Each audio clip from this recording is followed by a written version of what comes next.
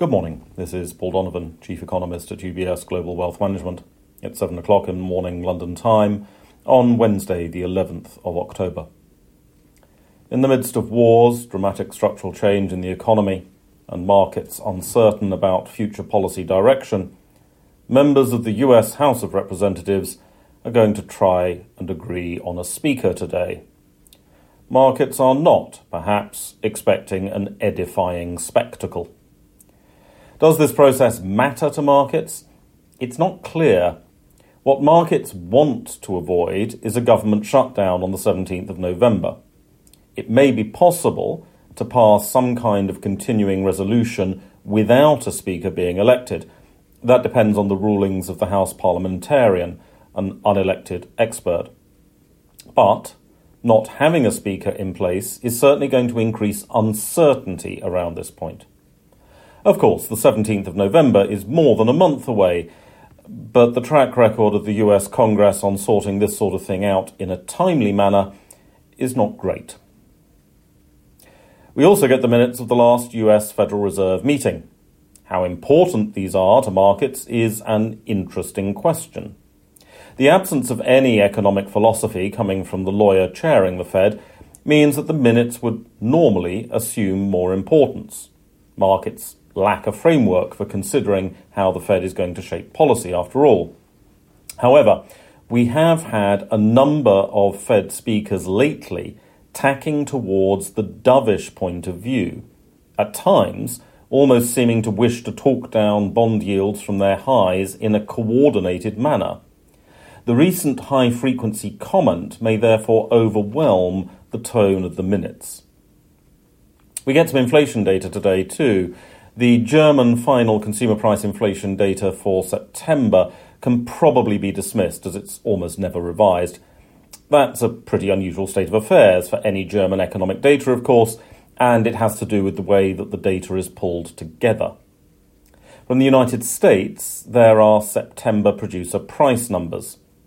The tone of this report is expected to be disinflationary or at least offering stability in the inflation rate, for the most part. One thing that is worth highlighting is the fact that rising crude oil prices have not translated fully into rising consumer prices, at least for gasoline.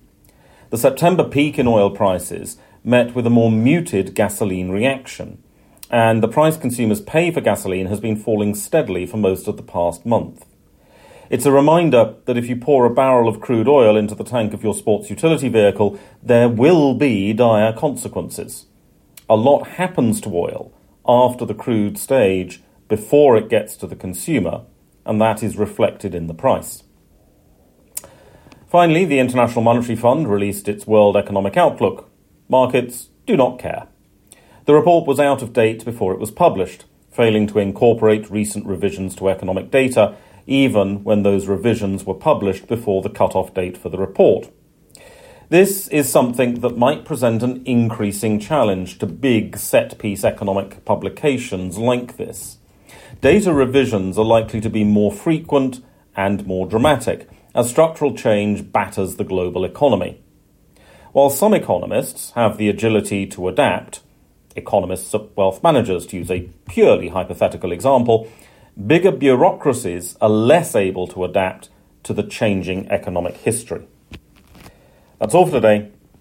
Have a good day. UBS Chief Investment Office's investment views are prepared and published by the global wealth management business of UBS AG or its affiliate, UBS. This material has no regard to the specific investment objectives, financial situation, or particular needs of any specific recipient and is published for informational purposes only. As a firm providing wealth management services to clients globally, UBS AG and its subsidiaries offer both investment advisory services and brokerage services. Investment advisory services and brokerage services are separate and distinct, differ in material ways, and are governed by different laws and separate arrangements. In the USA, UBS Financial Services Inc. is a subsidiary of UBS AG and a member of FINRA SIPC. For information, please visit our website at ubs.com/working with us. For a full legal disclaimer applicable to the independent investment views produced by UBS, please visit our website at ubs.com/CIO-disclaimer.